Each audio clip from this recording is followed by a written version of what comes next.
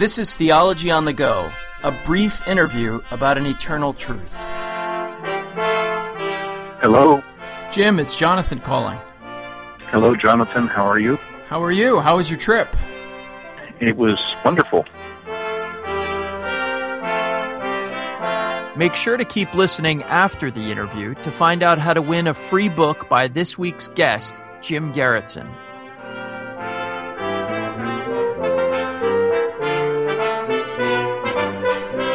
Our guest today is a former pastor, former seminary professor, currently ministry director with Christian Union, where he serves students at Harvard Law School. He is a friend of mine and also an author on a number of topics related to Old Princeton. And so today he's taken some time to talk with us about one major figure in Old Princeton, Archibald Alexander. So Jim Gerritsen, thanks for joining us. Hey, it's great to be here with you, Jonathan. Let's just start with a basic question. Who was Archibald Alexander? Archibald Alexander was a leading pastor, preacher, theologian in the early 19th century, whom God raised up not only for the purposes of ministry, but to also help to establish and found what became Princeton Theological Seminary in 1812. Alexander served as their first professor, teaching all the course curriculum during the first year, and continued there for the remainder of his life over the next nearly 4 decades of service that God had given to him.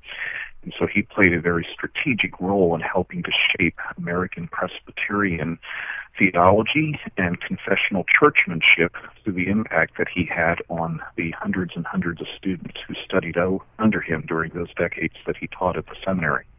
Now, you mentioned that he began as a pastor and then transitioned into this role as the first professor at Princeton Theological Seminary. Was there a sense in his pastoral ministry that he felt called to instruct students? What were the circumstances that that transition revolved around? Well, prior to his call to the seminary, he had been serving as pastor of a large church in Philadelphia, and just prior to that, he had served as president of Hampton-Sydney College in Virginia. And so he had strong interest throughout the years in educational formation of young men, and especially young men preparing for the ministry. As he received that call to the seminary, while he wrestled with leaving the pastorate, he also believed that the strategic opportunities of being a seminary professor really outweighed the pulpit obligations that he had been committed to, as he believed he could have a much wider influence in helping to shape the future of the church's ministry and stability through being able to model and train for young men what it means to think pastorally about the vocation of gospel minister. What was his approach to ministerial training? Did he have certain emphases in his work in the seminary? Were there emphases to the curriculum, which I'm sure he helped shape? How did he see ministerial training as working itself out?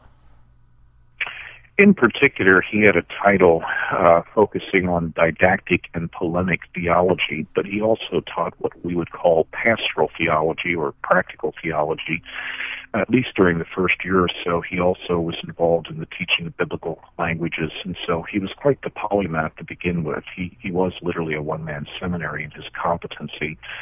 But he was very committed, as was the school, in its defining documents to the integration of piety and learning so that the two would balance one another in helping to shape the identity of the young men as they pursued the calling of the pastoral ministry.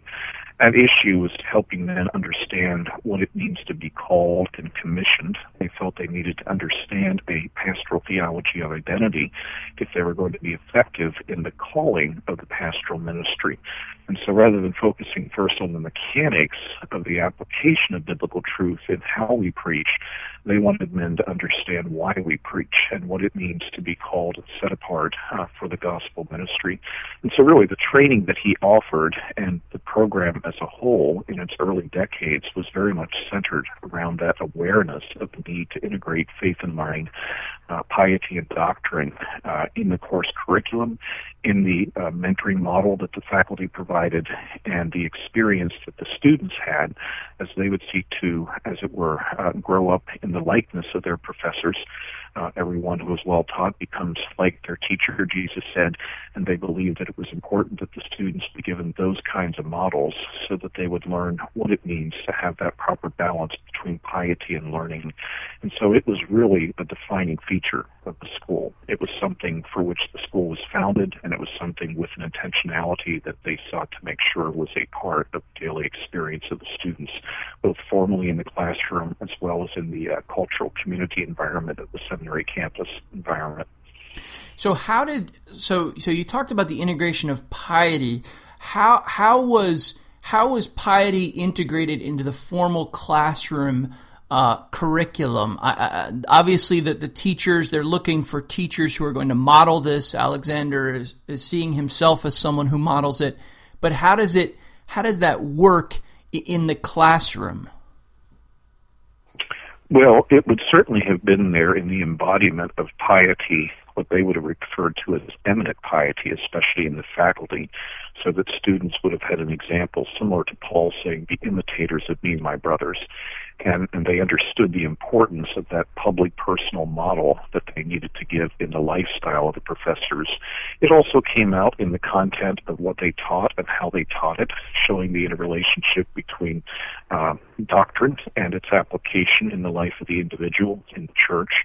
It would have come out as well in the required readings that the students had. It would have come out as well in the recommended readings where they were encouraged to read books on what we would call spirituality, what they called piety, Christian biographies that had something of the pulse beat of spiritual biography in them to better learn how to live out the implications of their upward calling in Christ.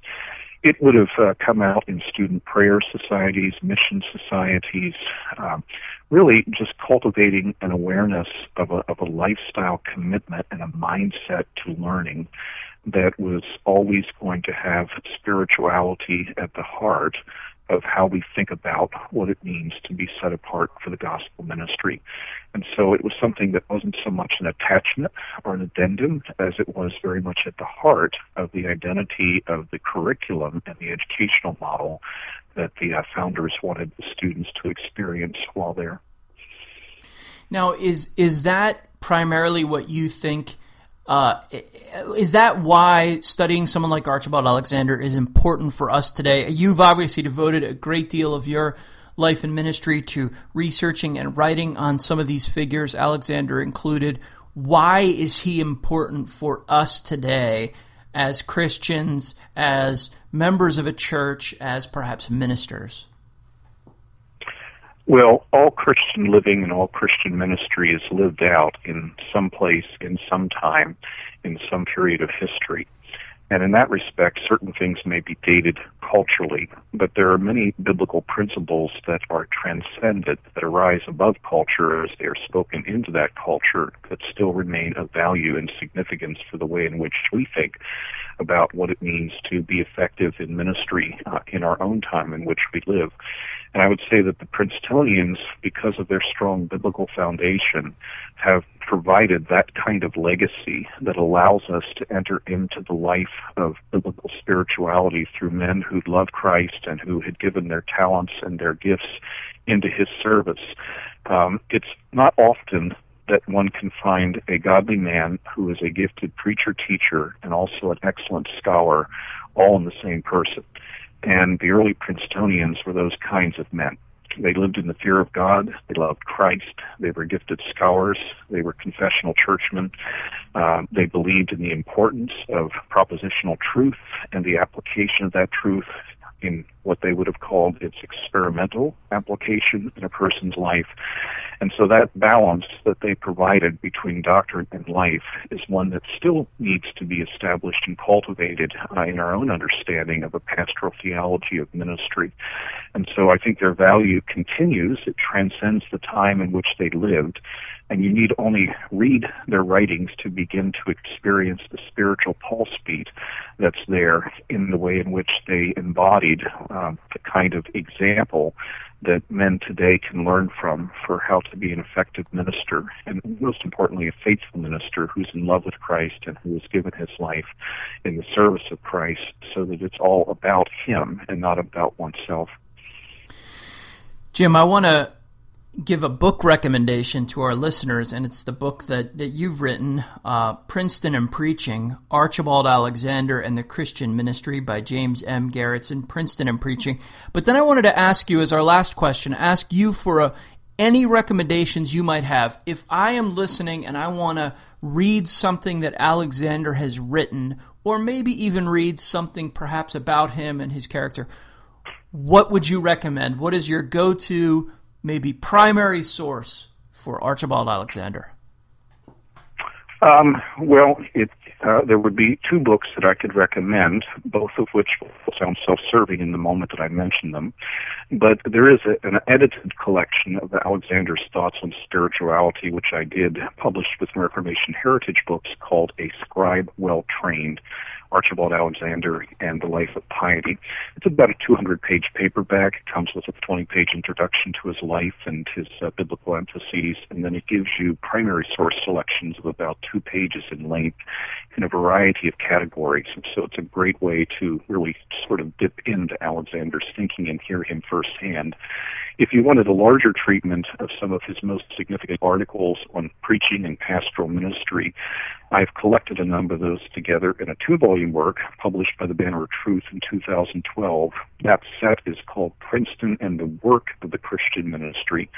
And Volume 1 is largely devoted to Alexander and his colleague, Samuel Miller. And it's about 500 or 600 pages worth of primary source material, most of which has been out of print until the present day, but was brought together, and Banner was happy to publish it. It's very rich in value in helping men to understand a pastoral theology of ministry. And so those would be the 2 places to go that are now available in ways that they would not have been a few years ago. Yeah, great recommendation. A Scribe Well Trained is extremely accessible. Like you said, you can sort of dip your toe in, and it's organized by different topics, and so very, very easy to get into. Well, Jim Garretson, we could talk longer about Archibald Alexander, and we have, but for now, thank you for your time, and I really appreciate you joining us today. Thank you, Jonathan. It's been a privilege to be able to talk about one of my heroes of the faith. May God bless his ministry in the present. Amen.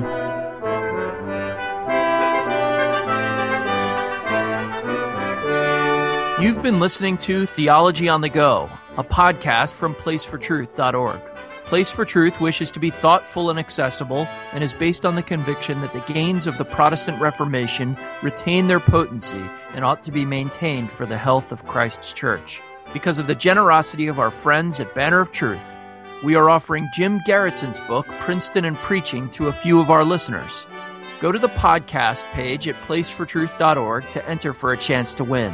And listen next time to Theology on the Go, a brief interview about an eternal truth.